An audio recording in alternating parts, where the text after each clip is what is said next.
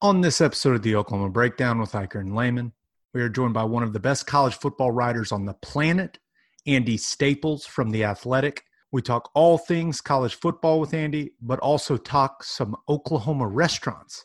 The guy loves food. Before Andy's interview, we discuss local college football news, the new Sooner Schooner, some more drama with Mike Gundy in Oklahoma State, and what the OU and OSU presidents had to say about football season. We wet the beak with the Houston Astros, give you our winners and losers of the week, and talk about the Netflix documentary Athlete A in keeping it local. As always, we finish with your Twitter questions. Please download and subscribe to the podcast, rate it 5 stars, and write us a good review. Follow the show on Twitter, Instagram, Facebook, and YouTube. Just search Oklahoma Breakdown on any of those, and you'll find us. All right, our man Michael Hosty will kick this thing off. It's time for the Oklahoma Breakdown.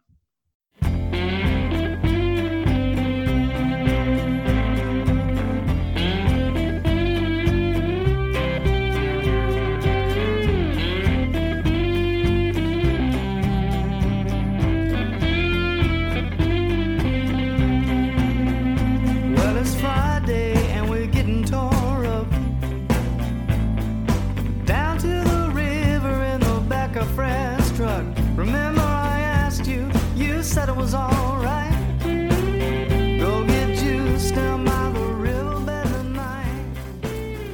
So it's late now. It's a beautiful Thursday, June 25th.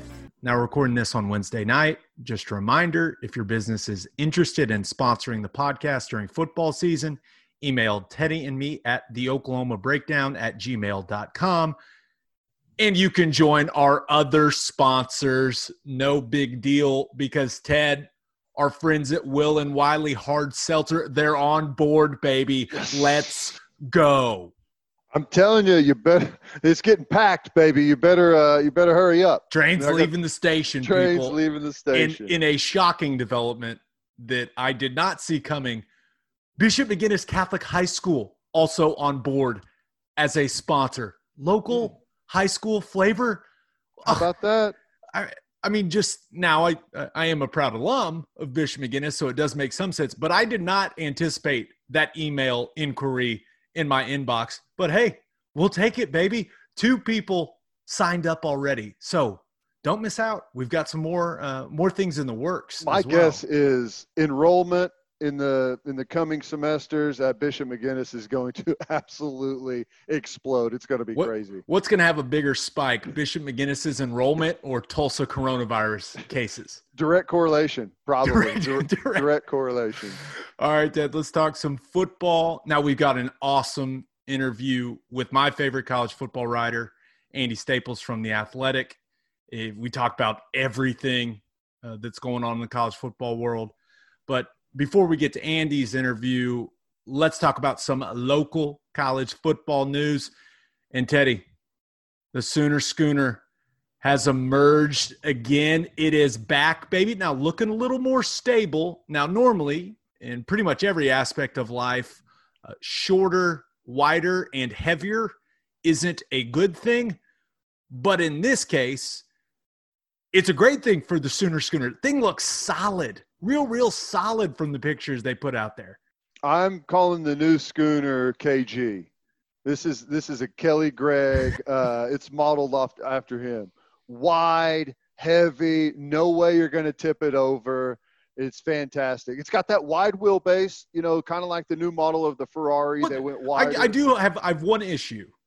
Mm-hmm. It got made in Kansas. We couldn't find someone in the great state of Oklahoma to build that bad boy. What are we doing? Oh, I don't know. No offense to our friends in Kansas. Love you guys. I guess we, if we thought about maybe we find some engineering students or something up at Oklahoma. I don't know. You'd think maybe they could get that done. What I think is interesting is how many people – it's Werner wagons, right?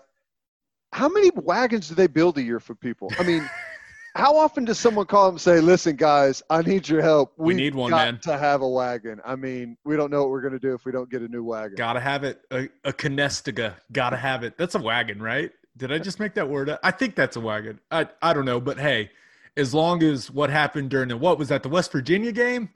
Oh my gosh. Still, Was that right? West Virginia? I think that's right. But still one of the wildest things I've ever seen in person, just watching that wagon tip over. But we're If it glad tells you're you back. anything about how exciting that game was, we essentially broadcast and rebroadcast the dump over of the schooner for the rest Oh, of the me game. and Plank were all over it. We were on the field. I mean, we went out on the field. We were fixing the grass. We were doing our part. But We got the driver, we got the passengers that dumped out of the back. I think you even got a couple of statements from the horses. I mean, that was we talked to Pure Kenny Mossman. We talked to broadcast. everyone. Everyone. We needed some content for that radio broadcast. So glad to have the schooner back. Now, things still a little dicey in Stillwater. Pete Thamel from Yahoo Sports comes out with an article about Mike Gundy, and it wasn't the greatest look for Mike Gundy. Now I want to make something clear. Mike Gundy is not the only coach in college football that doesn't know all of his players' names. I actually think that's relatively common, especially with the walk-ons. And I know in Thamel's article, it talks about a guy, he's having an issue, he's laying down, holding his chest, and they moved the drill. Teddy, you and I have been part of I don't know how many practices where the exact same thing has happened. Anytime a guy goes down, whether it's a knee, anything, you don't really know, you move the drill. That's just football. So I didn't really get Thamel's criticism of Gundy on that. No, I mean, that's how it goes. I would say that I'm probably guilty of wanting to move the drill more so than most coaches. So I can completely which on a side note, Wayne Chambers played linebacker whenever I was at OU, and Lance Mitchell, he tore an ACL and had to miss a year as the linebacker. Wayne Chambers was working in at the Mike Backer spot, and I had to kind of take him under my wing and give him a crash course on the defense, and I wasn't very easy on him at times. And one day in the spring scrimmage, it was like a live period, and we're pursuing the football to one of the sidelines, and we like combine on a tackle on a guy, and we're getting up, and I get up and I'm jogging back, and I'm like, let's go, get back to the huddle. What are you doing? Come on. And he's like, my hand, man, my hand. I was like, dude, it's your hand.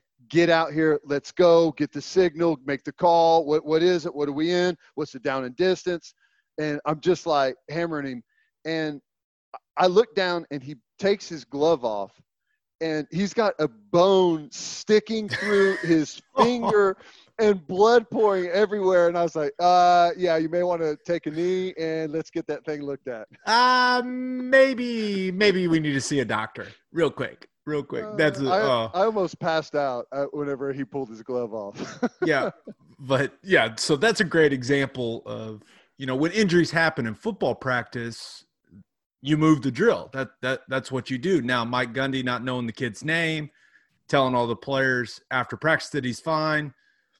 Yeah, that's not a great look either, but still, to me, I wasn't shocked by that. I mean, that happens at every program. I mean, there's a lot of players. I mean, it's not the easiest thing in the world, but the alarming thing about Thamel's article on Gundy for me was he basically painted a picture of Mike Gundy being completely disconnected from his players, especially when all the coronavirus stuff started, and they were kind of in the dark getting their information from people that Mike Gundy pawned that responsibility off to. That wasn't a good look in my mind. And I think behavior like that probably is one of the many things that led to the Chuba Hubbard tweet, which has now led to change, right? We saw OSU announced a new diversity council that'll be led there by the university's chief diversity officer. That's going to include student athletes, students, and alumni. So that seems like a good call. But yeah, Gundy, not the best look from a leadership standpoint in this article, Ted. No, and I still don't think Gundy's completely out of the woods. I don't. You're sticking to that. I got you. He's burned so much capital. He's burned capital with the administration, athletic director, president, with all of the apologies and different things that they've had to issue, the back and forth that they've had, whether it's about recruiting or games they should have won, contract negotiations, all of those things. He's burned a lot of capital, obviously, with the football team. I didn't think, honestly, by the way it was sounding from the president and the athletic director, that he was going to make it the day the OAN T-shirt thing came out. Right. And a lot of that blew up. Well, fast forward to Wednesday or Thursday, I believe, and you have the Alfred Williams deal come out. And, I know there's been apology in there. I know that he did an interview and called himself a dumbass and how dumb everything was. And he's done all of those things, but I haven't heard a whole lot from the administration. Haven't heard a whole lot of, players really showing solidarity and saying, hey, Coach Gundy messed up. He apologized for it. I think it was sincere. I believe him. I know he has his players' best interest. We haven't seen that. We haven't seen that from the administration. We haven't seen that from the players. I mean, we haven't really even seen that from the fans. The biggest endorsement, right, was Spencer Sanders maybe saying there's no other coach he'd, rather ride with or something similar to that in a tweet. But, yeah, you haven't seen just this outpouring of support for Mike Gundy. And I think there's some things in this article that maybe tell us why, because he seems like he was disconnected from his players. And if you're that disconnected with your players, I can only imagine what it's like with your staff and then with your administration. So I don't know, man, but When's the last time he seemed happy with that job? Oh man, 2011 when they beat our ass in Stillwater, maybe. I don't know. I mean, he's flirted with a bunch of different opportunities. He's pointed fingers. And that's rubbed a lot of people. That's rubbed a lot of people the wrong way there in Stillwater. Absolutely. For sure. Absolutely. He's never really seemed happy with the job. And if you're not happy with the job, you're not going to be connected with your players and your coaches and your administration. You're essentially, collecting a check. Yeah. I can't say necessarily that that's exactly what Gundy's done, but I can definitely see how people in positions of power could assume just that. Yeah. Speaking of those positions of power, OU President Joe Harroz and OSU President Burns Hargis took part in a virtual town hall with the Tulsa World. Some interesting things came out of it. I really only care about what they said about football, to be honest. And Joe Harroz said, quote, "We're going to have football. The question is in what form." Now, he thinks some decisions need to be made mid to late July. He also said he believes they'll have fans, but added, quote, "When you look at how we can get together and how we can be together, masks are going to be an essential element." And Teddy, you know as well as I do, a lot of Oklahomans are not going to like that. They're not going to like if in order to go to a football game, they have to wear a mask. We've seen the backlash in this state already with that issue. Yeah. There's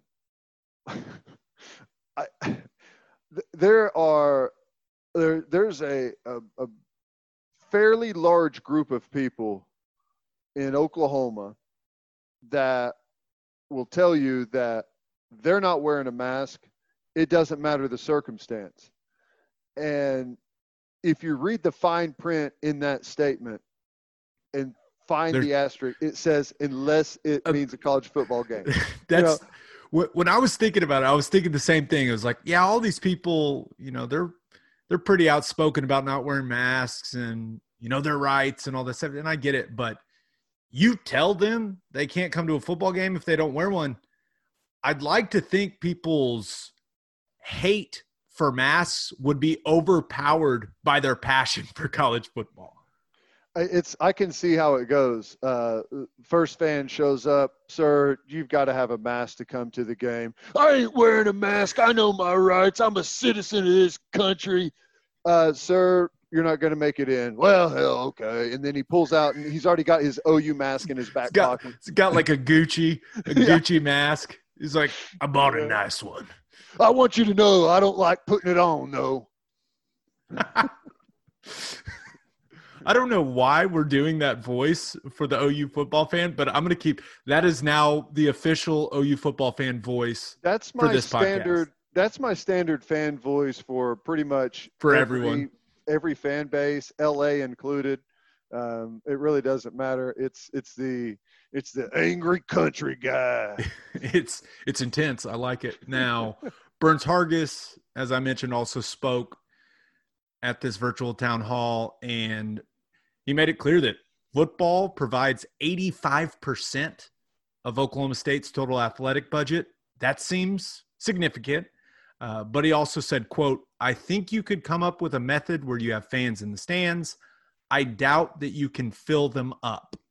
So when you hear the leadership of the two big universities in Oklahoma say things like this, it makes you very skeptical that there's going to be full stadiums, at least at the start of the season. We don't know how things will progress, but if they're having those discussions right now and a decision needs to be made mid to late July, Ted, I don't know, man, but I'm just reading between the lines here. And I mean, these are the guys, and I know that it'll be up to the governor, right?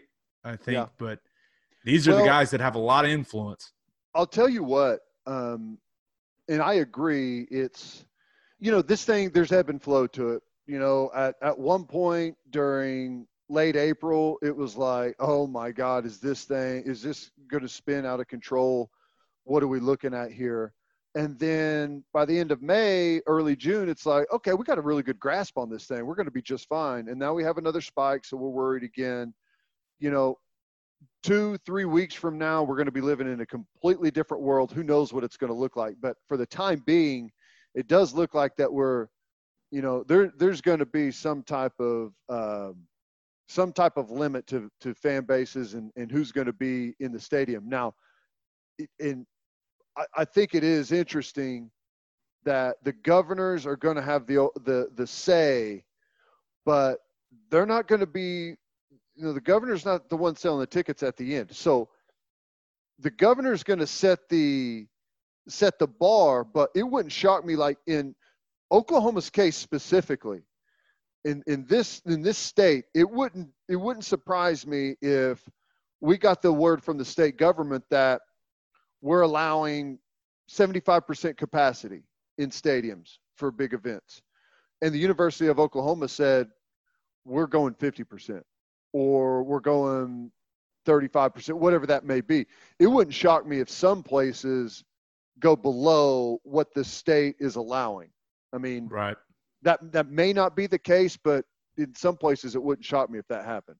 Yeah. Well, we know that they've been modeling for all kinds of different capacities and scenarios. So one place there will be no fans is Oklahoma State's Fan Day, where they do the meet and greet. You can get the players' autographs. You can take pictures with them.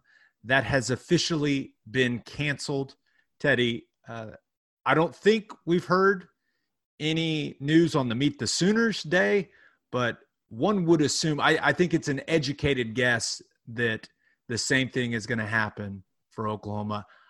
I would be surprised if a single one of those happens across the country, right? Well, I mean, just maybe Alabama. Completely honest, I don't know how excited anyone really is about having those days when it comes to the football program, the players, coaches, so everyone. Awful. The fan bases obviously like it because they can get their kids in there. And, I like how they had that rule later that only kids can come in. They didn't have that rule when I was there. Did they? They didn't have that rule when I was there, which led to some really fun things which also included Trent Williams. I don't know if you guys have ever heard of him. Pretty damn good football player. Plays for the 49ers now. Has had a pretty decent NFL career. We'd always get the eBay guys, right? They come with the deflated footballs. Mm-hmm. And Trent invented a signature that just said "fuck you" in really fancy writing. It was like, it looked like a player signature, but it just said "fuck you" giant over the footballs. It was so funny every single time. I always love that. But yeah, I don't think the fan bases are. And I know it's frustrating, and especially in a season where tickets are going to be incredibly difficult to come by, and a lot of families and kids, this is their only opportunity to get a photo taken or just be around and see their favorite players up close. So it's not what you want. You definitely want to keep cultivating that younger fan base. No doubt. People It's engaged just, with the university. with what's going on with the coronavirus, there's just no way you can explain having one of these. I mean, you just can't do it. So it is what it is. The coronavirus is the worst. It continues to suck joy from all of our lives. But you know what? A guy that brought some joy to our lives, Ted, is Andy Staples from The Athletic. He is an absolute beast when it comes to covering college football. And here's our interview with Andy.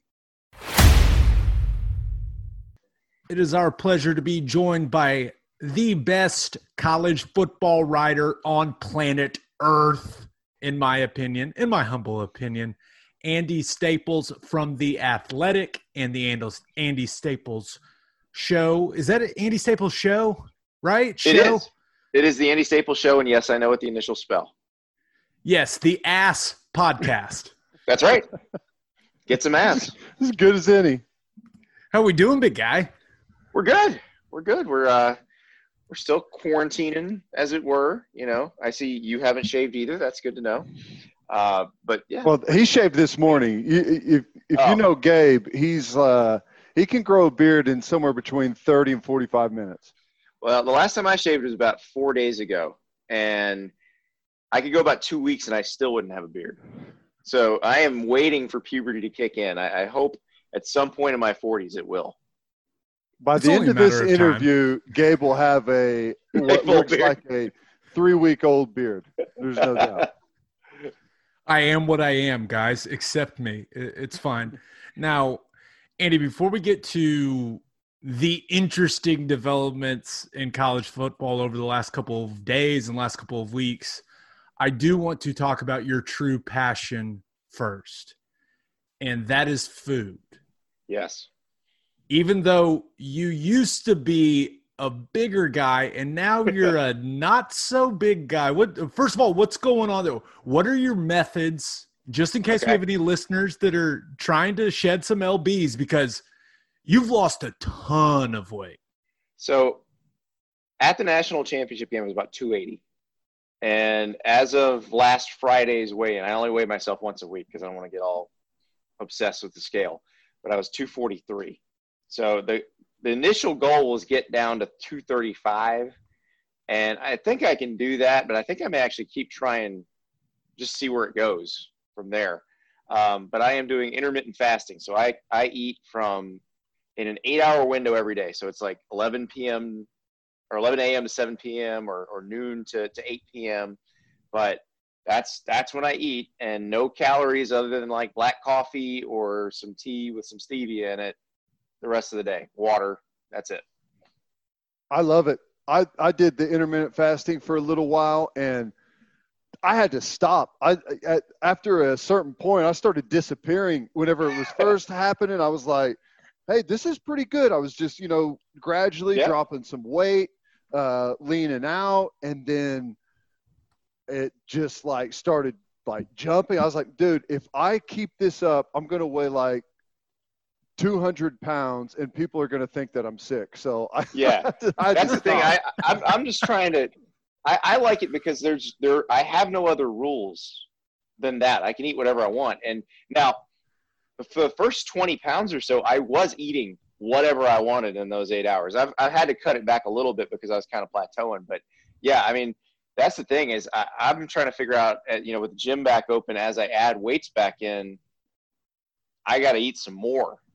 I just, I got to make sure I'm eating the right stuff. But, yeah, I like it. It's crazy because like you pick up a 35-pound dumbbell and you think, oh, wait, I was carrying that around. Nuts. All day, every day. It's like a 35-pound plate that should have been on your back walking around. Exactly. I don't know how you are, but whenever I did it, so I just kind of dipped my toe in the water at first. I would do like on a day, off a day. And after like 2 or 3 days on, I was like, this isn't that bad at all. No. And then I will say I was watching Billions the other day, and the artist character in Billions is doing it. And Wendy Rhodes goes, yeah, he does intermittent fasting because he wants his mind clear when he's painting. I never got that. I don't get that clarity of mind when I've been starving myself for 16 hours. Like, I am a mess at 10:55 a.m. every morning. At first, I was kind of like that. I started drinking a ridiculous amount of water because when you're hungry, you got to grab some water. Exactly. But so I was doing the 8 to noon, and then my regular radio show starts at 2 o'clock. Mm-hmm. So, you weren't doing much during those shows. Yeah. So typically I would, as soon as it's done, I'd eat a big lunch, and then I would, eat again before the 8 p.m. But sometimes because I have a job in the morning, I'd be running late, and I'd go right to my show, and then I'd get home and I'd play with my son. Yeah. And the next thing I know, it's like, it's 8 o'clock again. It's been 24 hours. I haven't eaten. I haven't even thought about food. I'm not hungry right now. So I'll just roll on into the next day. It was, and you're amazing. like, what the hell is happening here? Yeah, I have never had that problem where I forgot to eat. I did early on try to push it one day just to see how far I could go with it. And I got to about 21 hours, and I was like, nope, I'm getting lightheaded here. I got to eat. Well, let's talk just a little food. Wow, that intermittent fasting, that went on a tangent that I didn't expect, but hey, whatever. Yeah, people want the methods. This is the method where you can still eat bread, you can still eat chocolate, and you can lose some weight. And full disclosure, I do the 7 to 11 intermittent fasting because of Andy Staples, because we were doing a Sirius XM show one day together, and he was like, you should try it. And I was like, okay, sure. And I've been doing it ever since you told me to try it. I feel like it's good for athletes because you can follow rules. Like, we all like to eat, but guys who've been in regimented programs can follow very basic rules and will stick to those. Like, gives will you that not structure cheat on those rules. Yes.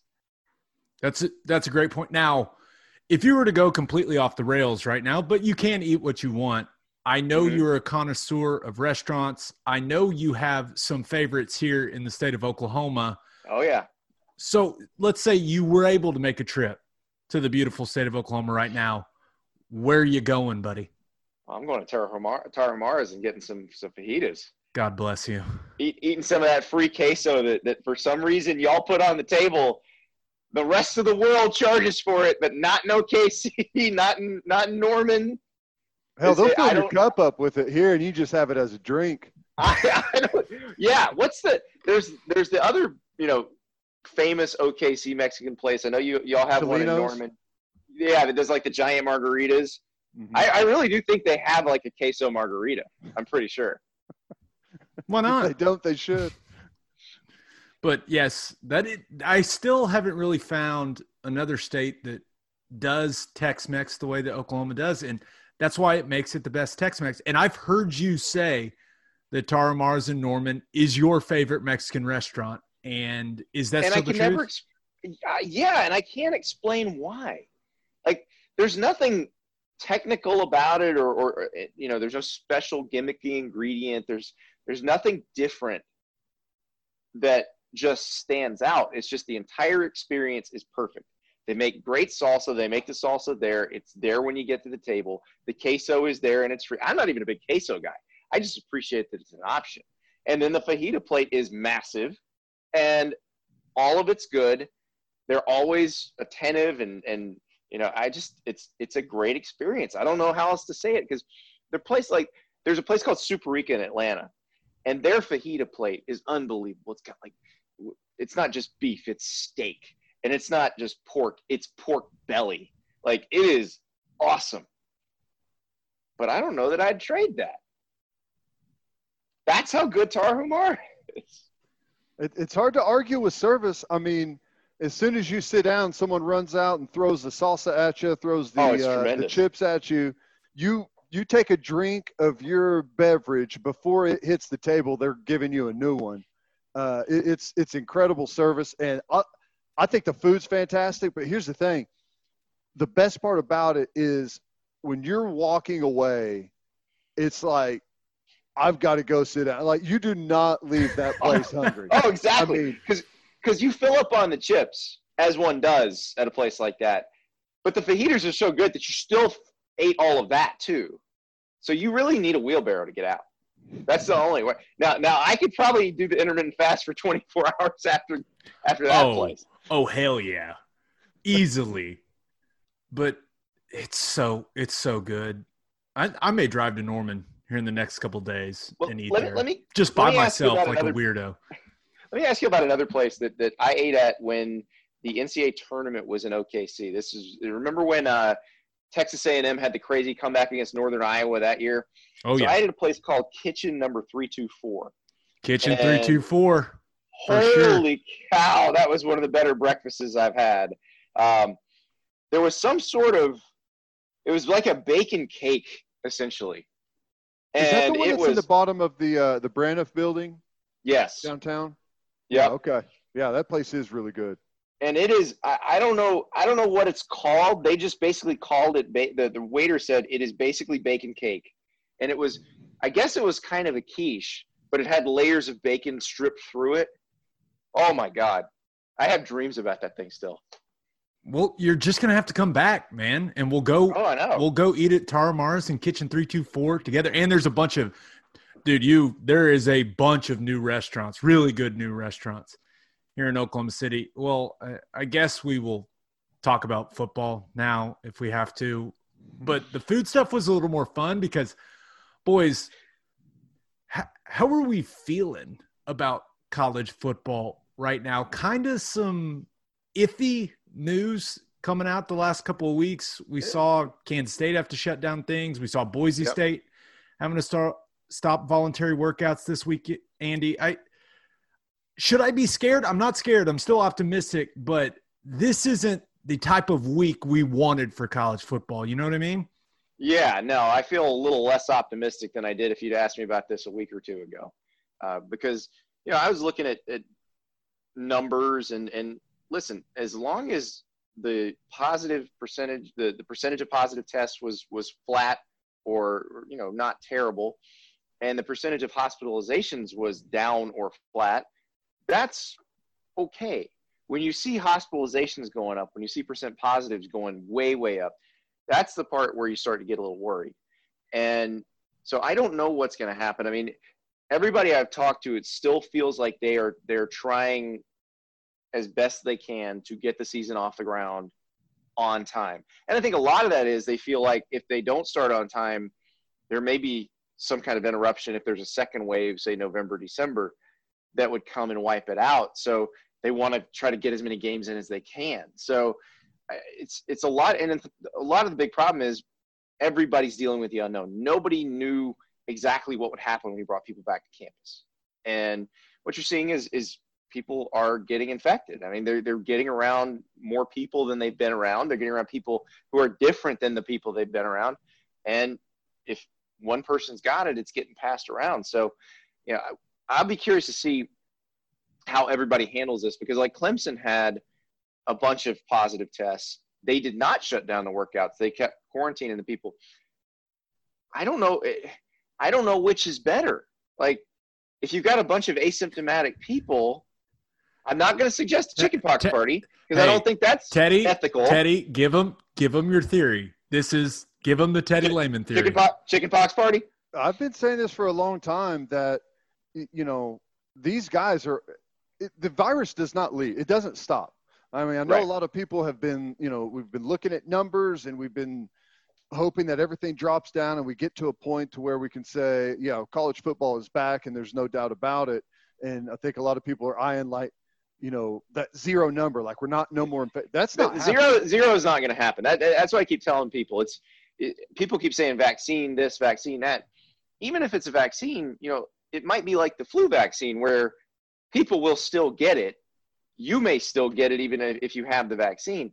So 0 is not the number you're shooting for.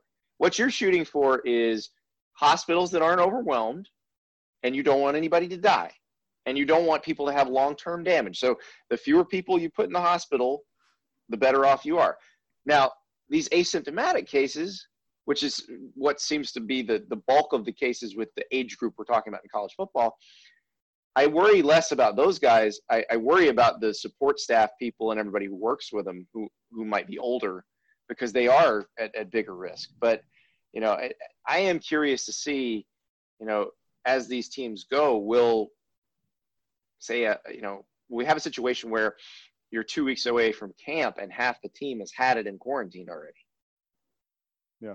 Well, there's a couple of ways this is going to go down. The first way is there continues to be a bunch of panic whenever we get positive tests, and they shut down workouts, practices, completely isolate the person, isolate the people that person has been around, which right now is easy. We get into college football season and you're in training camp and someone tests positive. Well, they've been around everybody. They've been around every player. And they've been around every coach, every trainer, every equipment manager, everyone on the support staff. So, you're talking about the entire facility. So, if you're shutting down then, we got problems, and we're not going to be able to have a college football season, the way we imagine it, or really at all. So it's going to go that way. The other way is they stop testing these guys. And if they continue to have, I don't think they're going to get away with that one. Well, I mean, here's the thing though. If you continue to test and you continue to pull guys out and separate them and try and separate people that they've been around, you're talking about pulling coaches out. You're talking about pulling starting quarterbacks out. Maybe the quarterback room gets it. Maybe Lincoln Riley, Spencer Rattler, Tanner Mordecai, all test positive. None of them have any symptoms, but all of them have tested positive during the week. What are you going to do? Exactly. Well, and that's the part that nobody's been able to answer yet. And I remember, I was talking to Joe Castiglione, the AD at Oklahoma, about this, and he's on the working group for the Big 12 to try to determine some protocols. And that's the question I'd love to hear the answer to, that I don't think they're going to try to come out with an answer with until maybe about a month out from the season. And that's how many people is your threshold where you say, okay, we got to postpone this game or cancel this game. Is it 4? Is it 5? Is it 10? I don't know what that is. Because you'd think if it's 1 or 2, you could isolate somebody. But like your point, if you just found out somebody's positive, they've probably been positive for a little bit.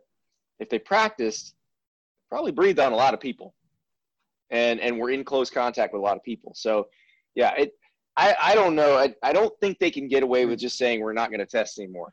Well, I think they could probably get away with saying we're only going to test if someone shows symptoms, because, I mean, here's what we're talking about. We're talking about, okay, we tested week of the game. We do our weekly test, and we had 8 guys test positive, and they're all starters, and they've been around everyone. Do we cancel the game? What do we do? Right. And you're talking about 8 guys that are standing here just fine. They've got no symptoms. They've got no fever. They've got no cough, 100% asymptomatic. We're canceling a game over guys that, had they not taken a test, would have no idea. Well, and that's going to be the issue, because that is the bulk of the cases in that age group. Yeah. So, and I honestly don't know the answer to that, because my thing is they're going to have to figure out a way to live with this thing. It's not going to be 0. That's the exact point right there. We're going to have to figure out a way to live with it. the goal was never to wait this thing out until there's 0 cases. It's just to make sure that we're not overwhelmed at the hospitals. And for the most part, they've got that look. Now, I'm not saying go out and everyone just go crazy, but Yeah. we have to start realizing we're going to live in a world where the coronavirus is going to be around. And at some point, you're going to have to say, we've got to get back to doing what we've done. Now, pay special close attention to the demographics that are affected by this thing. That's really the one thing that we do know is we've got good, hard data on who's affected, who's not, where the severe cases are going, what demographic that is, comorbidities and those type of things. Yep. We actually do have good data there. So we know the vulnerable and who to protect. Yeah, the thing is that I worry about with this is, you look at Texas and you got the governor, as we're recording this podcast tonight, the governor of Texas, who has been pretty outspoken on get the economy back moving, learn to live with it. He's saying if the hospitalization rates keep going up in Texas, they might have to shut some stuff back down. So that's where you got to look at it and go, all right, is this a blip that they're going to get through, or is this something that they're going to have to come up with some more, firm, you can't do this, you can't do this. I don't know. I mean, I'm in Florida, so we didn't open up first, but we've been open. Yeah, we've been open. And our numbers, depending on where you are, like where I live, the hospitalization numbers are up, but not to where you're cause for extreme concern. South Florida is a little bit different. So it kind of depends on where you are. But I just wonder, is this what's going to happen to everybody as they open up? Is this a part of that process, or is there a better way to do it? And to be honest, we don't know. That's sort of been the issue with this thing the whole time, is this is all new for everybody.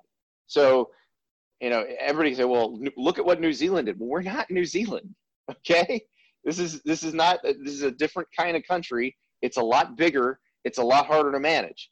So I don't know what the right answer is. I just hope that we see that these hospital numbers are going back down in a couple of weeks, because if they do, then you can say, all right, that is a natural part of the process where if you open up, you're going to get this spike, and then you can absorb it, and then you keep going. If they keep going up, though, then we got problems. Yeah, there's no doubt. Not great, the trends that we're seeing this week, but the fact that we're still trying to figure out how often to test guys, what are teams going to do when the season rolls around when it comes to testing? Is the opponent going to pay for the tests? When are they going to test? Are they going to test before they get on the flight? When they get there?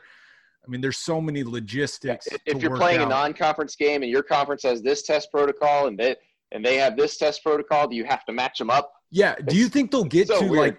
Do you think they'll get to like a universal testing, just like a blanket protocol for all of college football, or for maybe like at least the Power Five, right? I think they'd almost have to just to play non-conference games. I would think at least the whole FBS, just so everybody feels comfortable with somebody coming into their stadium. This would be a good time for the NCAA to have a nice voice that's trusted, that can not exactly lay down the law, but at least issue some guidance, maybe update where the conversation is. What are some sticking points? Teddy, what do they got to work through? Way too much sense, and it would take a solid figurehead leader in the NCAA, which they do not have, sir. No, I just don't think you like being the president of the NCAA is just you get paid $1 million a year to get yelled at. That's what it is. That's the job. What? I'd do it. Why not? Yeah, absolutely. But like, you're not going to overpower Greg Sankey at the SEC, or you're not going to shout down Bob Bowlesby, because in a lot of ways, the Power 5 commissioners have a lot more power than the president of the NCAA, because they do control the football postseason. They really control football. I mean, the NCAA can do a little bit, but the schools also are the NCAA. If the NCAA office says, hey, we want to do this, and none of the conferences want to do it, the conferences will go, guess what? We're just going to talk to our presidents who are on the council and be like, we're not doing good. That. We're playing. Yeah. We're going to go ahead and play. Thanks, though. We appreciate Thanks it. for the Thank you. Exactly. suggestion. But Exactly. when it does come to the games, we saw Iowa halting, single game ticket sales. They're still, I think some people misunderstood it a little bit. They're still putting them out there for their season ticket holders, and I assume they're at or near the number that they want. Yeah, because they sell a bunch of tickets, so Yeah, they're not putting them on Groupon most years.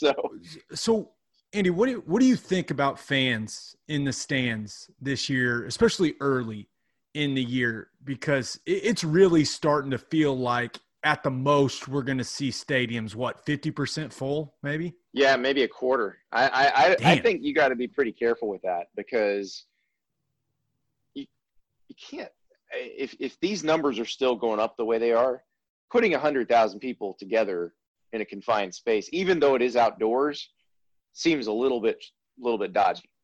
But 25,000 people in a stadium designed to hold 100, people can move apart. It'd be pretty comfy, actually. I don't know, but I think if you're the Power 5 leagues, you make so much money off TV. Your first priority is get the game played, get the TV show made. Worry about whether you have fans in the stands after that.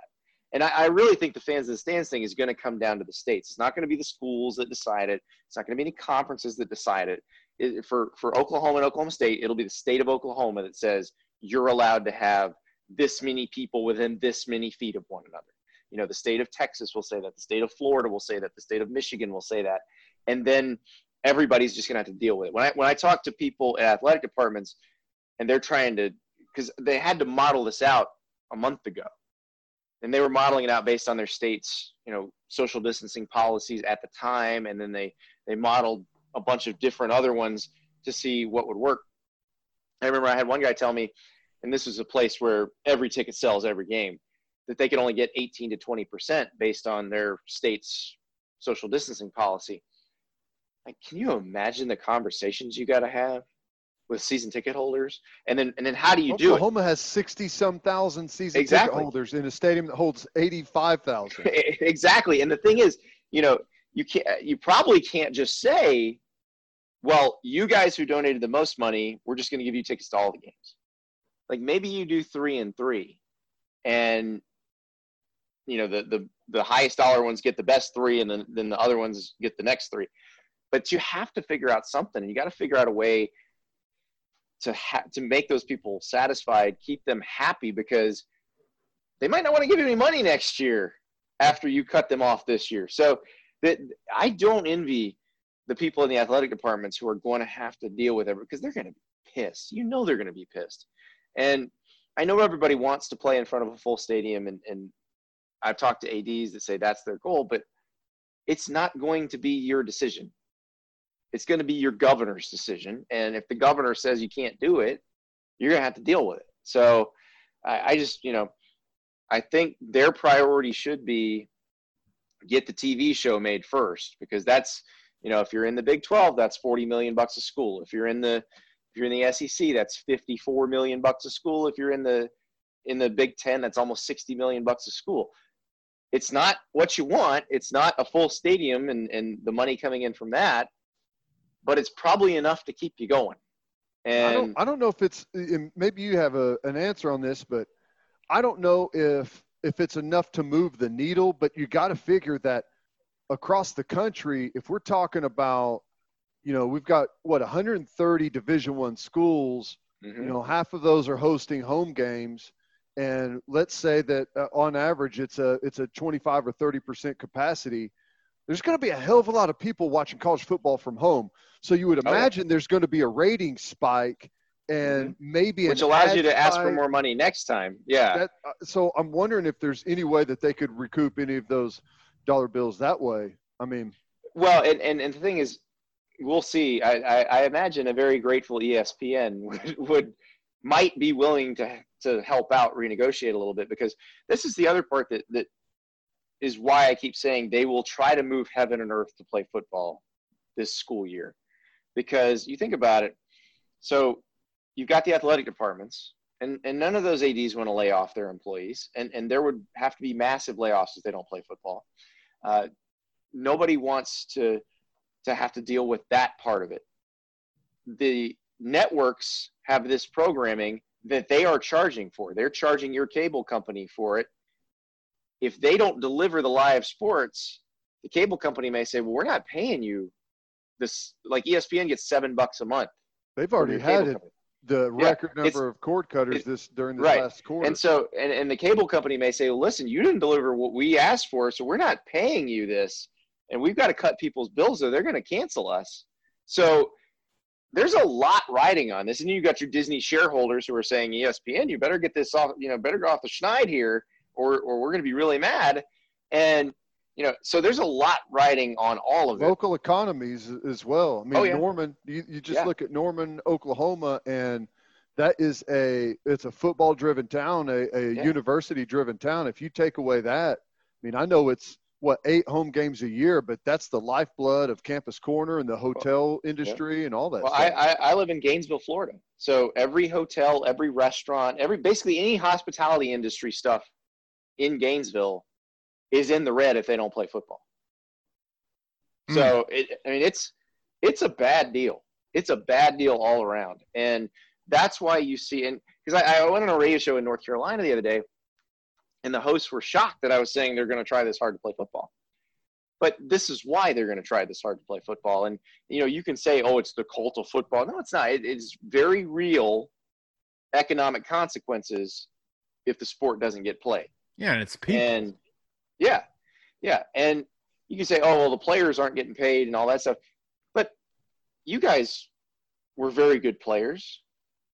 My guess and my sense from talking to people is the players want to play. I mean, they'd rather play than sit around. That's my thing. And I think it may come to that point, guys, where the players know the risks and maybe some guys won't sign the waiver. And we've heard about these liability waivers. I don't think they should sign the waiver anyway. I think they should just go, I'll work out, I'll play, but I'm not signing that. Yeah. You got the power right now. So just don't sign anything they shove in your face, but go play. Yeah, I think, we've got a lot of people that I feel like are speaking for the players, and that's their job, right? They're athletic directors, they're head coaches, like they're in those positions of authority. But we haven't just sat down with a college football team, with the team's 10 best players and gone, hey, do you guys want to play? Even if like you ask a guy like we did an anonymous survey at the Athletic, and it was overwhelming that they wanted to play. Yeah, it's like you ask Penei Sewell there at Oregon, like, hey, if this Washington defensive end's got the coronavirus, but he's asymptomatic, you cool with playing against him? He'd probably go, yeah, I mean, sure. It's just I don't know why you mention the kids having the power, though, now. And, Andy, this is something that you've been writing about for a long, long time. I mean, I remember, I think it was about a decade ago, you were writing about name, image, and likeness, and we're starting to see kind of what you were writing about way back in like 2010. Oh, so, 2011, I wrote exactly what's going to happen next year, and people thought it was insane. You're like Miss Cleo. That'll never happen. Well, I didn't think it would happen. I thought it would happen eventually, but I figured I'd be like 70 when it happened. I was thinking like 2040, maybe, but not. I guess I'll be 60 then. But yeah, I figured it'd be a while before it happened, but I did not figure on the states getting involved and just kind of ramming it down the NCAA's throat like that. But yeah, I mean, and it's interesting because the NCAA and the schools kind of gave the players this power sort of piece by piece, not even realizing, not trying to, but they just did. And it's funny because I see, the Iowa thing, the Oklahoma State thing, the Texas thing, and people say, well, just yank their scholarships. You can't. If you yanked a bunch of scholarships, you would nuke your program into like Necessary Roughness. Like it would look like a documentary. But Kathy Ireland would show up kicking field goals. Well, Scott Bakula would be the quarterback. Scott Bakula might have to be the quarterback if he's got some eligibility left. Okay, I do want to ask you about the players using their voices and kind of the pandemic and all the protests, making a situation where those guys feel kind of understand their platform and their power now. But Teddy's favorite or second favorite football movie of all time, or second favorite sports movie of all time, is The Program. Excellent. So yes, I'm just gonna let you talk about it because I know you know that movie inside and out. And I told Teddy you would give him some great little tidbits about The Program. So, Teddy, I interviewed Dwayne Davis this summer. Dwayne Davis, best known now as the father of Wyatt Davis, the Ohio State offensive guard, who's probably going to be a first-round draft pick at some point. But Dwayne Davis played Alvin Mack in The Program. Oh, no big deal. Just my hero growing up. Kill everybody. Dude, I'm telling you, I was telling Gabe in our last episode, I copied everything that he did. The way he talked, the way he played, the way he moved around before the snap. I mean, my whole goal in life was to become Alvin Razor Mack. Bear Claw Stinger. Loved it, man. That was everything to me. That's awesome to hear. Yeah, and Dwayne. I had no idea guy. His son played at Ohio State. I had no clue. Yeah, he's really good. And so here's Dwayne's range, by the way. Dwayne was a very average tight end at Iowa. And so his range is he was Featherstone in Necessary Roughness. He was a wide receiver. Yep. But so he actually did not get the Alvin Mack role initially. And so he had a buddy. So the guy who played Latimer in The Program was also in Necessary Roughness. So they'd worked together. He was the cowboy, right? He was the cowboy in Necessary Roughness. That's right. But he's a bodybuilder. His name's Andy Bynarski. And so Andy Bynarski gets cast in The Program, and he calls Dwayne Davis, and he's like, so when you coming? They were filming in Columbia, South Carolina at University of South Carolina. And they had like a 2-week training camp before they started filming, where they basically put these dudes through the paces. A lot of the extras were ex-college, ex-South Carolina players, ex-South Carolina State players, ex-Clemson players. And so they were putting them through a football camp just to kind of get everything down, because when they were filming, they needed them to be pretty crisp. Like they had a halftime of the Tennessee-South Carolina game to film a lot of the game scenes. So they needed them to have it down. And so Bynarski calls Dwayne Davis and is like, so when are you going? You're in this movie, right? Because he'd auditioned for the Alvin Mack role. And he's like, I didn't get cast. And so he gets a call like a week later, and they said, the guy we hired for Alvin Mack, I'd love to know who it was who got hired for Alvin Mack. Like, because they must have hired like a classically trained actor. And like Dwayne had been in a bunch of stuff by this point. He'd been on Head of the Class, and he roughed up Johnny Depp in 21 Jump Street. And but so, yeah, he gets a call. He's like, and they're like, the Alvin Mack's not working out. Can you get over here? So he missed all the running around and sweating in nice. South Carolina heat, and just dove into Alvin Mack. But so he tried to play like Derek Brooks. That's kind of the look he was going for in terms of playing style. So I also talked to Mark Ellis, who is a former Appalachian State quarterback. His brother was Todd Ellis, who played QB at South Carolina. But Mark is one of the people who designs the football scenes in football movies. Like, so he worked on what an awesome job. No doubt. Oh yeah, it's unbelievable. So he does all sports movies now. He'll do basketball scenes and all that. But so he did The Program. He did Friday Night Lights. He did some Necessary Roughness. He did The Water Boy. And so they had a scene, the scene where Alvin Mack breaks his leg. They're supposed to be at Iowa. And so they filmed that in an empty Williams-Brice Stadium because they didn't need the crowd for that. If you remember, they made it intentionally real dark because it's supposed to look like they're on the road. And so Dwayne Davis had actually torn his ACL twice playing at Iowa. And the way the scene was written, he's like, dude, I'm going to tear my ACL if I do it the way you wrote it. And so he's arguing with the director that this won't work. So they had to come up with another plan. So what they did is they dug like a 3-foot hole in the turf at Williams-Brice Stadium. And I think that South Carolina's season is over at this point. So I think they're – I would hope so. They're okay to do this. But they dig a hole, and they put a prosthetic leg in the hole. And so because he doesn't have a stunt double. He is the stunt double. And so he slides in and then has to grab this prosthetic leg and pick it up and it's a leg basically Foot's broken backwards. in 8 different directions. Yeah, and he's got to get it set up for the camera as they're filming it. So that was apparently they were digging a hole in the turf at Williams Rice Stadium at like 3 a.m. one morning, and that's what it was for Such a Alvin Mack cool to break movie. his leg. Such a cool movie. Such a cool role, man. He was awesome in that. I loved him in Digstown. I thought he was. I did too. I love think that's a Digstown. That's a great great movie. Yeah, and that's what I didn't. When I called him, I hadn't looked at that part of his IMDb page, and I'm like, oh my God, you were in Digstown too. You were the brother, and it was unbelievable. So yeah, he's a pretty cool cat, but he actually stopped acting because he got a lot of like tough guy soldier roles. He was in Under Siege. He was supposed to help save the world in Under Siege, and then ended up changing his character around, and he gets shot like within 3 seconds of trying to help Steven Seagal and Eric Oleniak. That was probably an interesting script change. He was like, "Oh, okay, sure." I'm trying to think. So, was he like a chef or a cook in that? So he was one of the soldiers who got trapped and who they were holding, and so they freed him, and he and the Ryback, the Steven Seagal character, and Eric Oleniak and like 2 other guys form the plan, and they go, and he gets shot within 30 seconds. Yeah.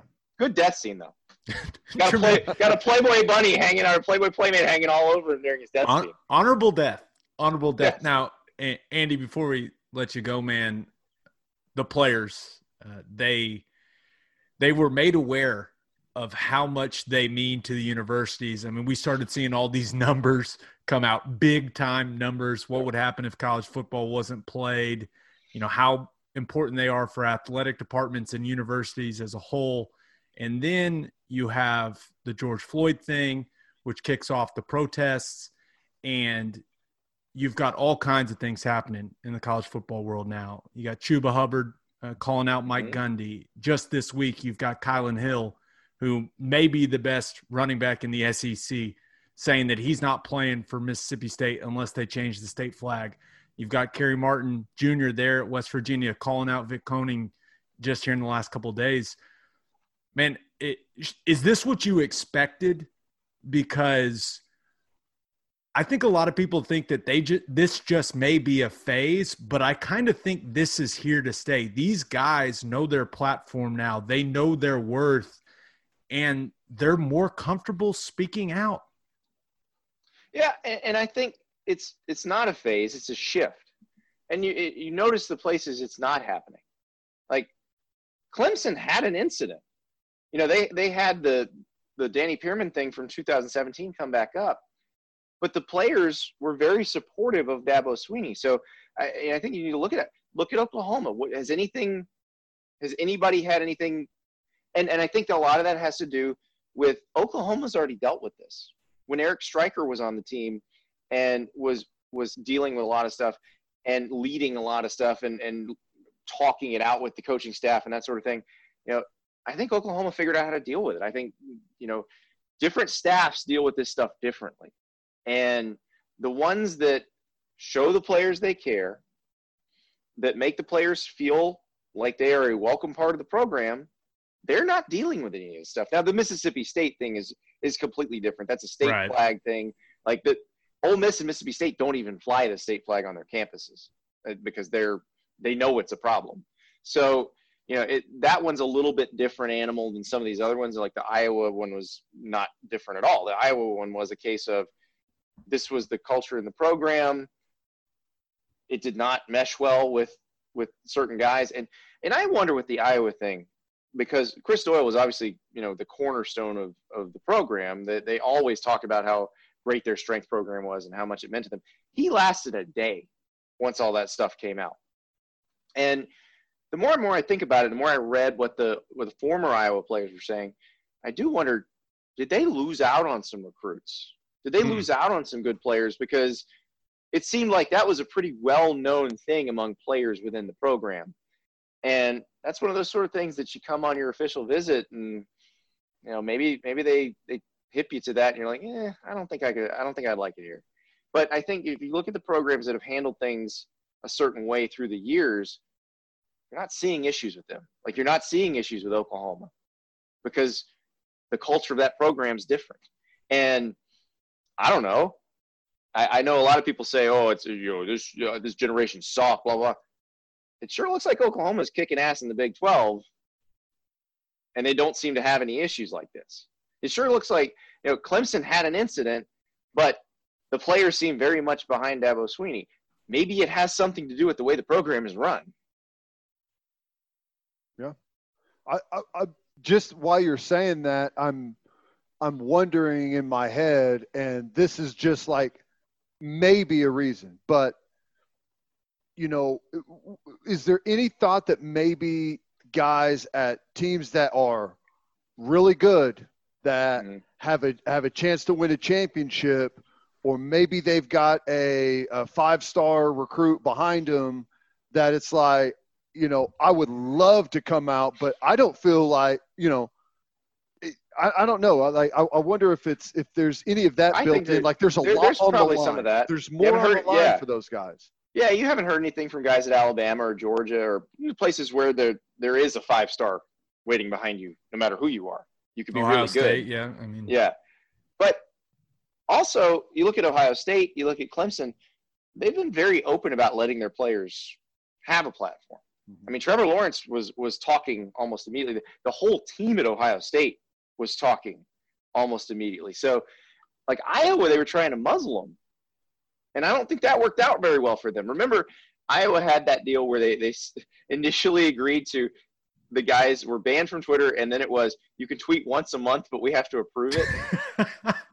Like, Totally. The year of our Lord 2020. You're not going to make it doing that. Hey, Come on, Coach, Kurt. listen, I met this hot girl out at the bar. I was thinking about. Can I slide into her DMs, please? Is that cool? It's just, college football's changing. It is. I think when you look at the players, they understand it's only going to change more, Andy, when the name, image, and likeness stuff goes through, right? I mean, you think about that. Ooh. Yeah, I don't know. Everybody's worried that. Oh, I'm not worried. I'm making excited more money for than it. Another. I know, but I just think it's funny because you're like, well, what happens when a second string player is making more than a starter? I'm like, welcome to the real world. Starters should play better. Yeah, you're going to have a job at some point where you think somebody's not as good at you as you at the job, and they're making more money. That's how it works. But I wanted to ask you guys this because you guys have been through this at multiple levels. I feel like athletes are better prepared to deal with stuff like this because every day the first team goes out and the second team guys know they're not on it. Like, you learn to deal with hierarchies and somebody being favored over another person. And you either don't like it and you act to change it, or you just accept it.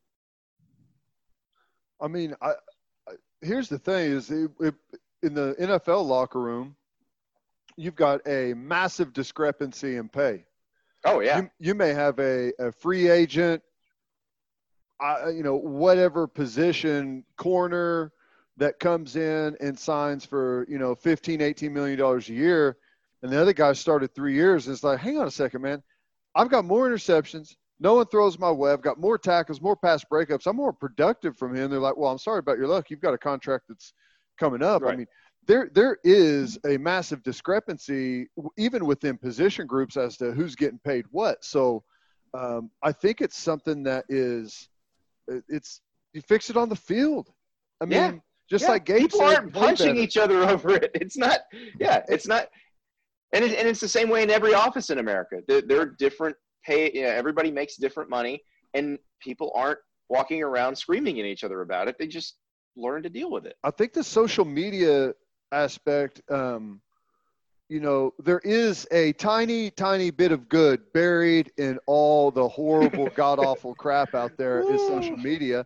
And I think part of it is players are showing up to college way more prepared, understanding the scrutiny that they're going to be under, understanding the spotlight that they're going to have, understanding the crazy fans, the good fans. There's just a whole lot more. Like, I walked up to University of Oklahoma, had no clue what I was getting into at all on any level. These guys know it. And, you've even started to see a lot of the specialized training.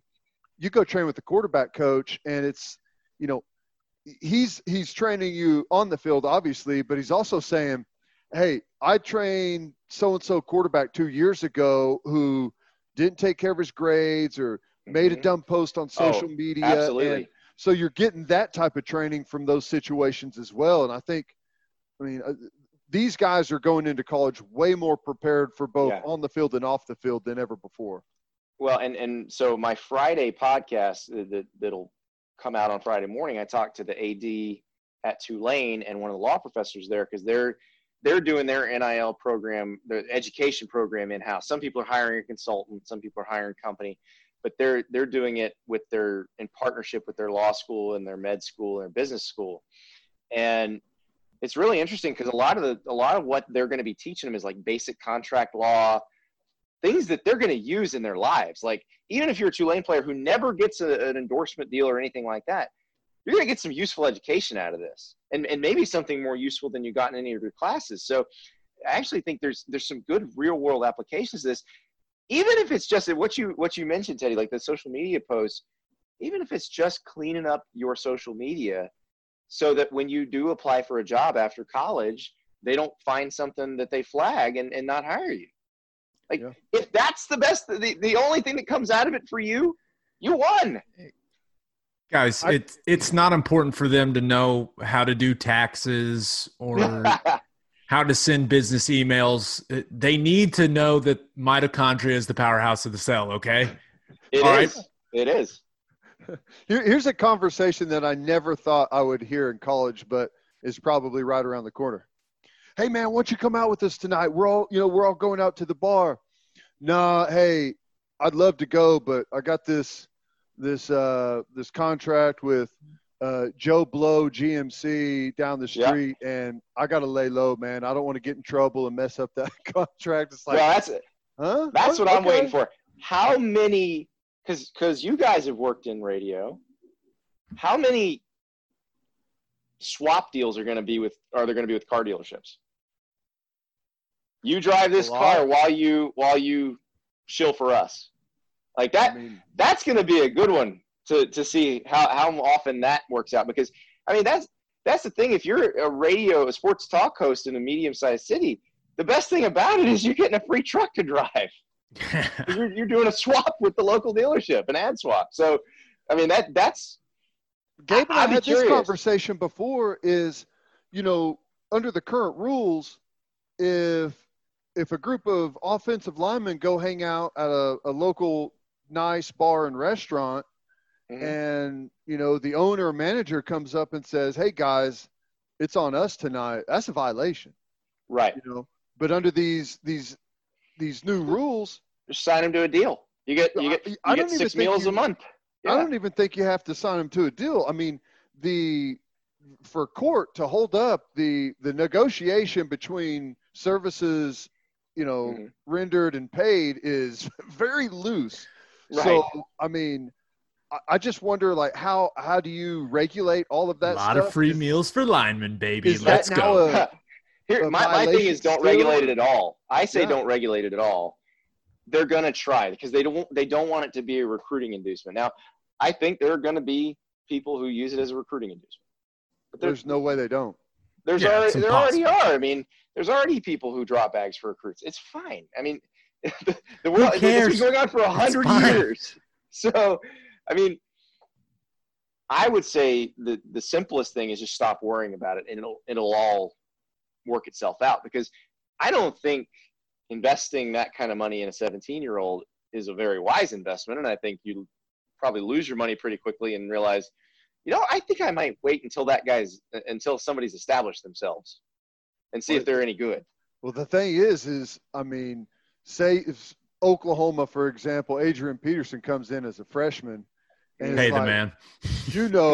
Whatever he wants. After you saw that first carry in his first game, it's like, that guy's going to be an NFL Hall of Famer. We need to hitch ourselves to this wagon, whatever we need to do it. So, and that's fine, and that will be fine under the rules they're making. Once that person's on campus, go to town. But it's going to be interesting because there are going to be schools that figure out how to use it well, and there are going to be schools that fight. Like, I keep laughing at like the North Carolina and Duke ADs that are like, well, I'm not sure we want to do it this way. Too late, guys. You had a chance to talk about that 5 years ago. Mm-hmm. But the state of California and the state of Florida and the state of Colorado decided we're going to do it this way, and so you're going to do it that way. So now figure out how to best use it. And I've talked to people at schools, and trust me, the wheels are in motion with these coaches and these ADs to try to figure out how to turn it to their advantage. Because that's what college football is all about. How do you turn the rules to your advantage? He is Andy Staples. You can read his work on The Athletic. Go download the Andy Staples Show. That's available all major podcast anywhere platforms. Podcasts are available. Yep. I am a regular listener. I will always send you a text about something you said, like our mutual hate for mayonnaise. Exactly.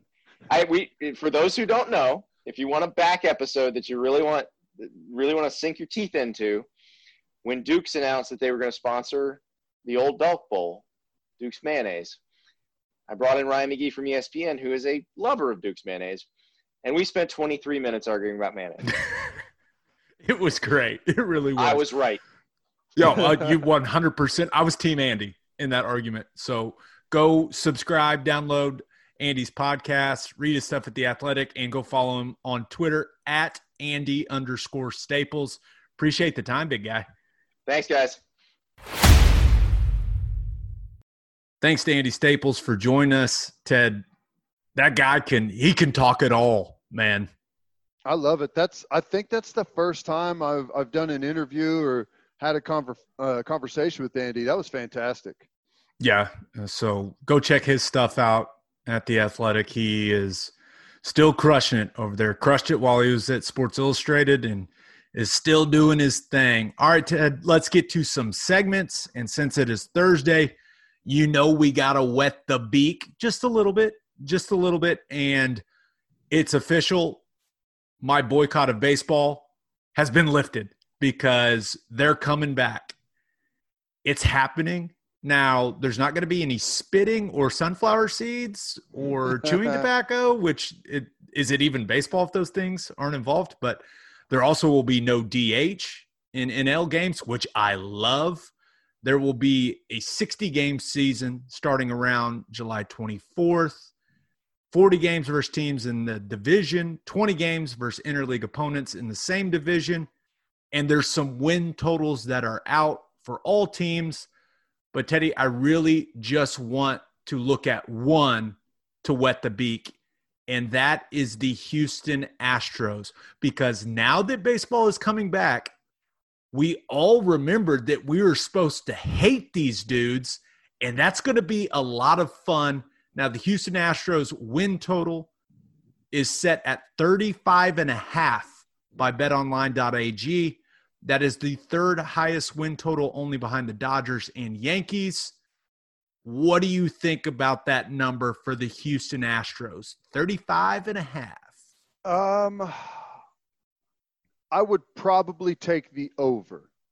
Now, it's interesting to look at this. Like, I'm not a baseball guy, so I don't know if a 60-game schedule favors the better teams or if it favors the teams that there's some separation there and it helps them keep it closer.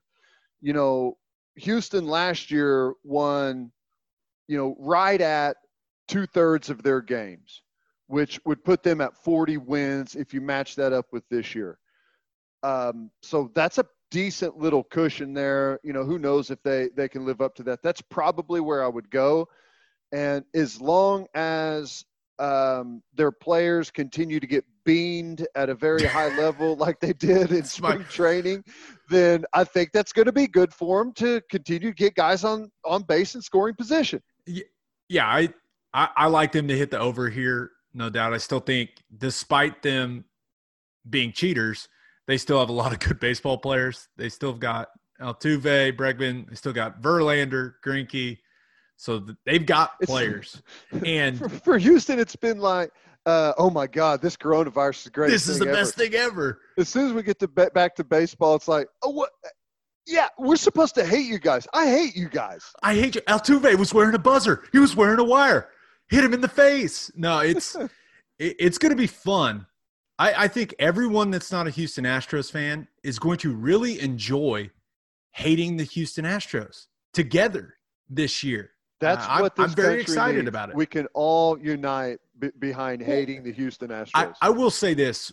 One of the things that brings people so close together when it comes to sports is being able to bitch about the same things. Like literally, we can complain to each other, that common human experience where you just get to let it all out about something. And we're going to all get to do that with the Astros during this 60-game season. And I can't wait. Now, Ted, 35.5, you're taking the over for wins. What would be a reasonable line for hit by pitch for the Houston Astros? Hit batsman. I would say more. Will they have more wins or more batters hit in the season? More batters hit. Here's the thing. There needs to be an over-under every day because it's going to be different in some games. In a tight baseball game, they're not going to be hitting guys. But if you're getting blown out by Houston and the 8th inning rolls around, someone's getting stroked with the baseball. I think Clayton Kershaw may just hit all of them, right? Gosh, poor Kershaw. Dude, if I gave up a bomb over the last couple of years to Houston, you better believe you're getting one. Is Darvish still in the league? Is he still in the league? Didn't they kind of ruin Yu Darvish's career? Yeah, he's throwing right at their spines. Yu Darvish has turned into the Ray Finkel of Major League Baseball after what the Houston Astros have done to him. Yeah, but I can't wait. He's in a basement somewhere. I'm legitimately excited for the 60 games. I will fully admit I only watch playoff baseball. That's the kind of baseball fan I've been for many years. Now that the games mean a little more, I may tune in to a little more baseball. I know that this whole back and forth between the Players Association and the league has really turned some true baseball fans off from the game. Like they're all mad about it. But now that there's not 160 plus games and there's only 60, I'm probably going to tune in a little more, to be honest. Does that make me a bad person? Maybe. No, I mean, at first, whenever they agreed to this deal, I was like, who cares? Don't watch baseball. Don't care about baseball. The way this whole thing has gone down has actually made me like baseball even less. But now I've had some time to sleep on it, and 60 games, I'm kind of like, maybe 162 is a lot to commit to follow before we even get to the playoffs. It's so much baseball. And I don't have the time or the energy to commit to something that takes that long. 60 games, though. Especially you throw the runner on second base and all the extra inning games, adds a little excitement for me. I kind of enjoy watching that. Is there going to put a live body on second base, or is it going to be like a ghost runner in wiffle ball? I think it's a live body. We all just agree that there's a runner on second, right? Okay. I didn't read the rules thoroughly, but I'm pretty sure the guy that is running from second is the guy that made the last out for them. I think that's right. I was about to say, could be wrong. That will suck if it's a really fat guy that can't run. I was going to say, like, if you can put anyone you want out there, that's a roster spot for some Olympic sprinters, right? Oh, for sure. All right, Ted, let's move on to our winners and losers of the week. Like our man Toby Keith says, we got winners, we got losers. Ted, who do you have as your winner of the week? I think the winner of the week is definitely cryptozoologists everywhere. Loch Ness Monster photo. Did you see – okay, what are your thoughts on the photo? Because I saw it and I looked at it and I was like, okay, the guy had time to take a photo, but there's no video. I mean, if you see the Loch Ness Monster, if you're staring right at Nessie, how do you not video it? What are we doing? I would say the chances that whatever he took a picture of, the chances of it being the Loch Ness Monster are somewhere between 0 and 0. I don't know what it is. Probably a gigantic fish. But I don't care right now. I need something else. Let's talk about Bigfoot. Let's talk about Nelly or Nessie. Let's talk about all of it. I don't No, care. let's talk I'm down about for it. Nelly and how Nelly. Country Grammar was an absolute St. banger of Louis, an baby. album. Love But it. I saw the picture, and you're right. Let's talk about it, because I stared at it for like 20 minutes. I was like, well, I was trying to see like if it was photoshopped. I was like checking the edges and everything. I pulled it up on my computer. I saw it. Someone sent it to me on my phone. I pulled it up on my phone and looked at it, and I was like, I got to take a better look at this. So I pulled it up on my computer, and I was, zooming in. I was like, maybe Someone giant said that fish? Giant there's fish? some type of giant catfish over there in that part of the world that gets huge, and there's some similarities whenever you look at it and the picture. But the guy said that what he took a picture of was about 8 feet, and that's just the part that's exposed. You don't see a head, you don't see a tail. If that's 8 feet of a fish, then the fish is like 30 feet long. Do we have to establish an official stance on this as a podcast? I think we're Nessie believers, right? Why not? Why not? Who cares? I'll get behind it. I'll get behind it. I've seen enough Discovery Channel back in the day to have a decent enough understanding as to what's going on over there. The lake is like 1,000 feet deep. There's something in there. I'll roll with you, Gabe. There's something in there. I don't know what it is. I don't want to mess with it, but I would love to see all of it. That's all I'm saying. I can't prove to you that there is, but you can't prove to me that there's not. So Boom. We're at a stalemate, folks. Boom. Lawyered. Boom. All right, Ted, who do you have as your loser of the week? Well, loser of the week is Big Tobacco, Big Sunflower Seed, and Big Bubble Gum. No spitting in baseball, no sunflower seeds in baseball, no tobacco, bubble. I mean, serious question. What are some of these guys that have been dipping for a decade playing baseball?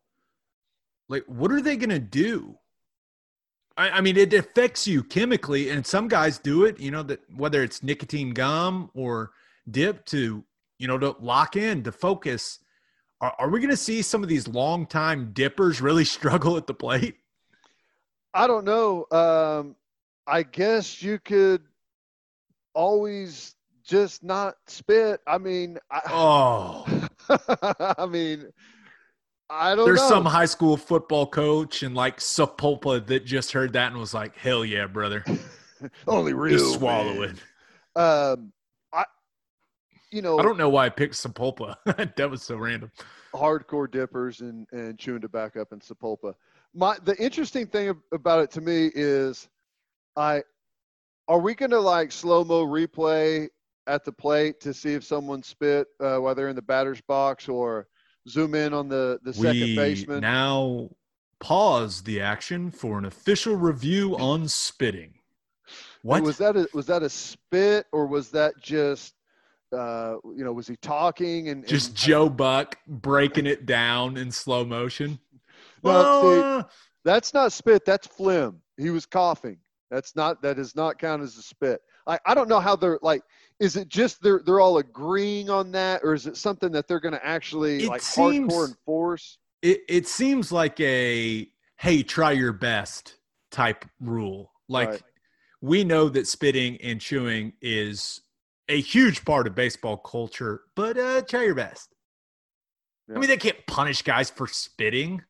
Really? I mean, they can't do that, right? Poor sunflower seeds. I mean, Big Tobacco's been through the ringer over the years, and this is like their last stand, and coronavirus has hammered them. They thought, well, everyone else is getting hammered by coronavirus. We're going to be just fine. Well, Big Tobacco and Big Sunflower Seed are going to be in Washington, D.C. lobbying real quick. They want a vaccine quicker than anyone else. We're overflowing with sunflower seeds. You're going to be able to get cheap sunflower seeds. Big league teams go through those 5-gallon buckets of sunflower seeds like it's nothing. Yeah, they'll have to get rid of them. before they go bad. Just saying, maybe we can get a lot of packs. Here's the other thing. For a good price. They also said they're discouraging showering after the game, which I don't understand. I've been told since the beginning of March that the best thing you can do is wash your hands with soap and water for 20 seconds. That's going to completely get the virus off of you. How is that not the same thing with the rest of your body? Is it just that they don't want the guys to be in close proximity, no sword fighting and such? But I don't know. It seems like you could have a one in, one out mentality, or have kind of like single showers for the guys. And only listen, a strict rules this year, only 5 guys to 1 shower head. Okay. We're social distancing. Yeah. That's how it works. Nice. Yeah. Baseball, a lot of baseball talk. I did not see that coming. All right, Ted, my winner of the week, good dads. Good dads. Yes.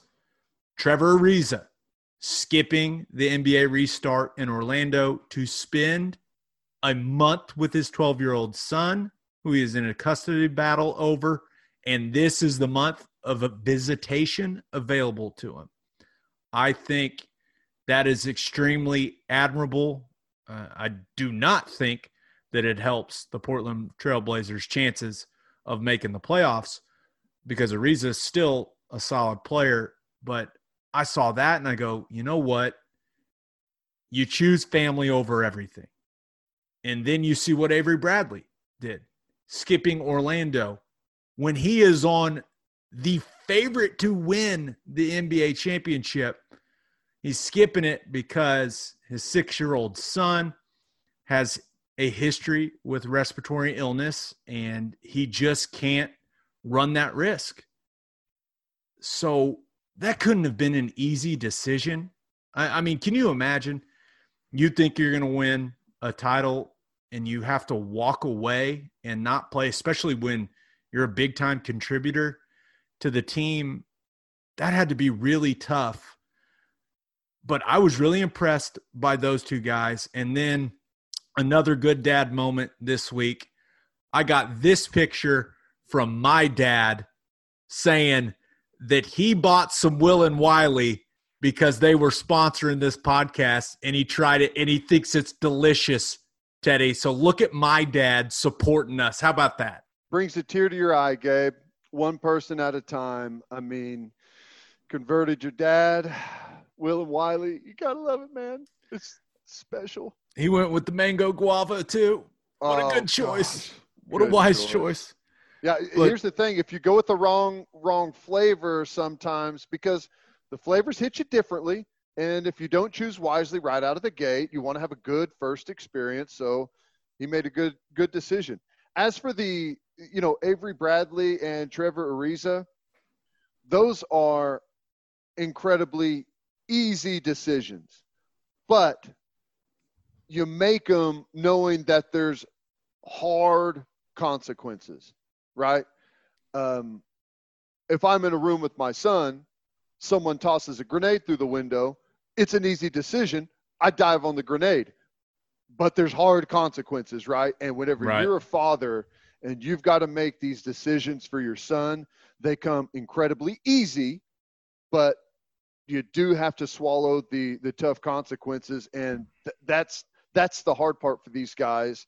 I mean, you know what you're going to do right away. When presented with the decision, you know exactly what's going to happen. But that doesn't mean that there's not parts of you that are you're usually more upset at the circumstances, the whatever has gone on that's put you in that position. But the decision on something like that is always really easy. You always take your son. Yeah. I assume it's like when I'm walking the dogs and another dog kind of barks at him and gets aggressive, and I get in between them. I look at him with the craziest look in my eyes. It's something like that, Ted. Am I on the right track here? Yeah. Well, I'm not a dad, so I don't know. But I thought it was really without admirable. hesitation, throw yourself between your dog and a F-150, Gabe. Oh, there's no doubt. No doubt. I'm taking that F-150 straight to the chest. Let's roll, boys. But I just thought it was really cool. I thought it was really cool. It was a great reminder, even though, you know, we've been starving for live sports, right? We've been starving for the NBA to come back, that you see these guys put family over everything. It's a good reminder of what really, really, really matters in life. The tough decision is when LeBron calls. when LeBron calls or your agent calls. No, it's like these guys have the ability to say, I want to be there. I want to win a championship. I want the money that comes with it. But they have the ability to say, we're fine. We're going to survive just fine. The tough decision is whenever you've got to make a decision between providing or being there. And there's guys that have to make that decision all the time. And that's the difficult one because you're not sure which way is right. Right. All right, my loser of the week, Universal Pictures. Let me explain. According to Variety, Universal is having talks about a Twister reboot. Yes, that Twister. Why would they do this to us? You can't remake something that's perfect. Bill Paxton and Helen Hunt were amazing. They can't recreate that type of dysfunctional love, Teddy. No. They can't recreate Philip Seymour Hoffman rocking the shit out of that OU hat. How are they going to outdo the original? Why would they do this? I don't understand. I know. Gary England's retired. Do they not know these things? I'll answer the question as to why they're doing it. They're out of ideas. They have no more ideas. They are essentially remaking every movie that's ever done well at the box office or even afterwards, cult classics. They're out of ideas. They've got nothing else to go for. They're trying to go with the easy. They say, well, the story's not that all that difficult to recreate, but the computer generated graphics are going to be so much better. We can make it so much more realistic. That's probably what they're banking on. The whole thing, instead of being shot around Oklahoma and in different places. Oh, it better be in Oklahoma. It's going to be shot in a studio in front of a green screen. Oh, it's going to be terrible. Depressing. I'm with you. It's total crap. Pretty much every remake that I've seen has been awful. Yeah, I guess they even made, what do they call it, like a live action? I refuse to see the live action version of Lion King. I just refuse. Haven't seen it, won't see it, don't need it in my life. But one funny thing about the original Twister, I once heard a rumor that Philip Seymour Hoffman was wearing the OU hat because I don't think OU would let them put the OU sticker on Dorothy, the machines that they set out in front with all the things to go up and get the readings. I wonder if that's true. There's got to be someone at OU we can talk to that knows if that's true or not, right? I mean, it seems like you would just slap the OU on there. In hindsight, it would be like if they did make that decision, they'd probably say it's a mistake because, I mean, I know a lot of people come here to this university already for the weather program that is just fantastic. And that's just free advertising, right? I mean, that's free advertising. If you National want to Weather chase Service Twisters, you go to Oklahoma, baby. Everyone knows that. But come on, Universal. You don't need to reboot Twister. You don't need to do that. Don't do that to us. That movie is sacred. Leave it alone. Leave it alone. I would say if you can bring back the full original cast, I will bring back Jamie Gertz. I will reluctantly agree to it, but Philip Seymour Hoffman, R.I.P. Since he's not around, then scrap the whole idea. But he was great. He was that van. He was one of my favorite actors, dude. He's awesome. What a performance. All right, Ted, let's finish up like we always do. That's with everyone's favorite segment, Keeping It Local, where we highlight what's going on in the great state of Oklahoma. And tonight's kind of has a more serious tone, but I think it's important to talk about. And that is the fact that Athlete A is out on Netflix. And the documentary focuses on gymnasts who survived Larry Nassar's sexual abuse and the reporters from the Indiana Star that exposed Nassar and the toxic culture within USA Gymnastics. Now, it's local because, as many people know, the title comes from OU gymnast Maggie Nichols. Now, I want to make it very clear that Maggie Nichols is quite possibly the best college gymnast ever. She's got so many national championships that it's kind of hard to keep track of.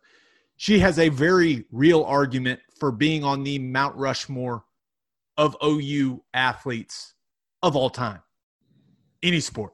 I mean, that's the impact she's had. But her impact away from gymnastics is what really makes her special in my mind. And I watched this documentary today, and it is really difficult to watch.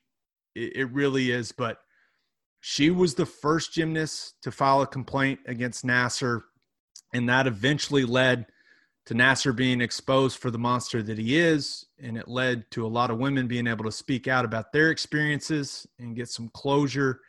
And I think it had a big impact on society, where women that had experienced sexual abuse felt more comfortable speaking out about it because Maggie Nichols did what she did. And I highly recommend watching it.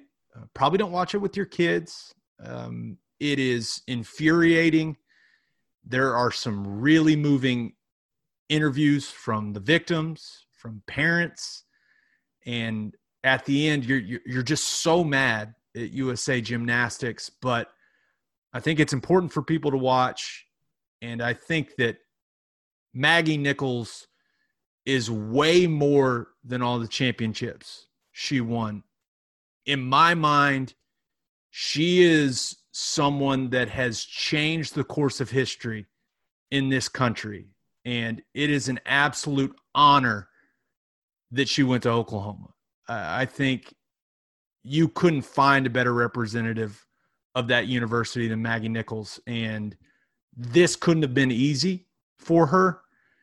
And she really shines in this documentary. She's fantastic. Yeah. I have not seen it yet, but I'm going to watch it.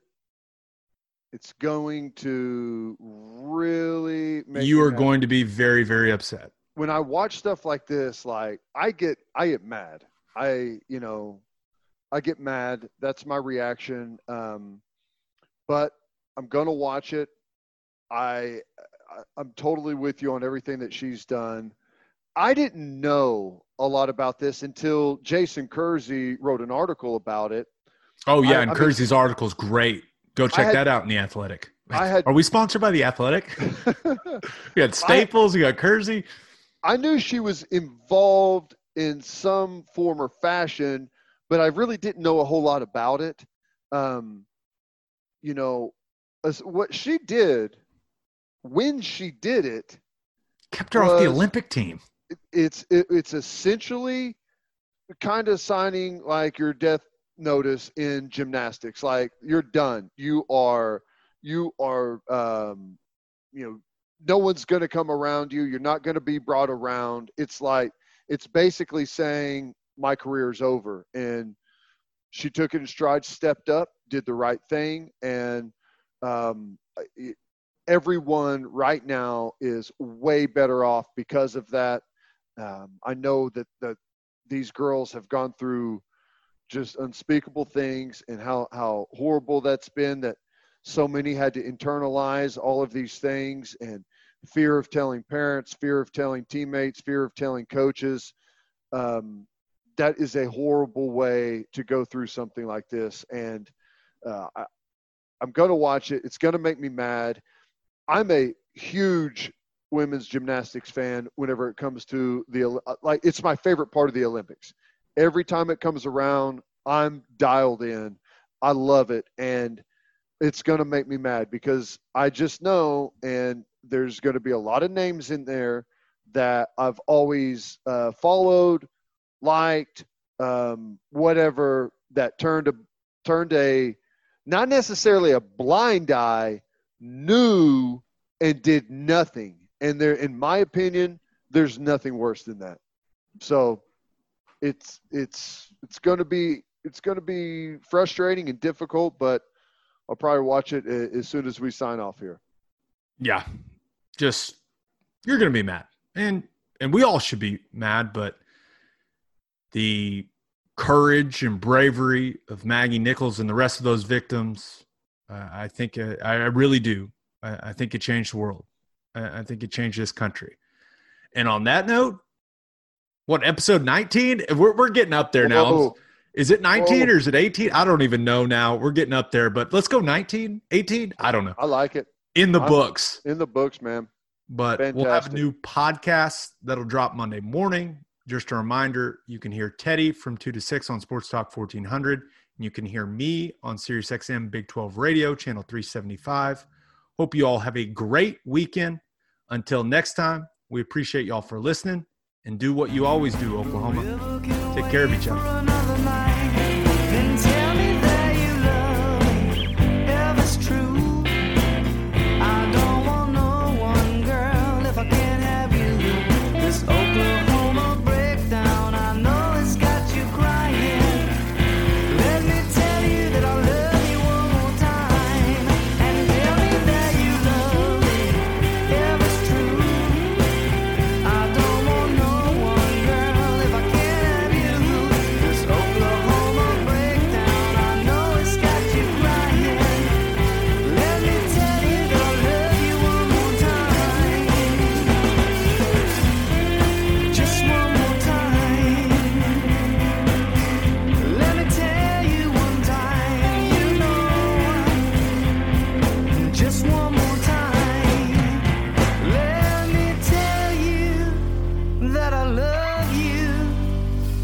Just one more time.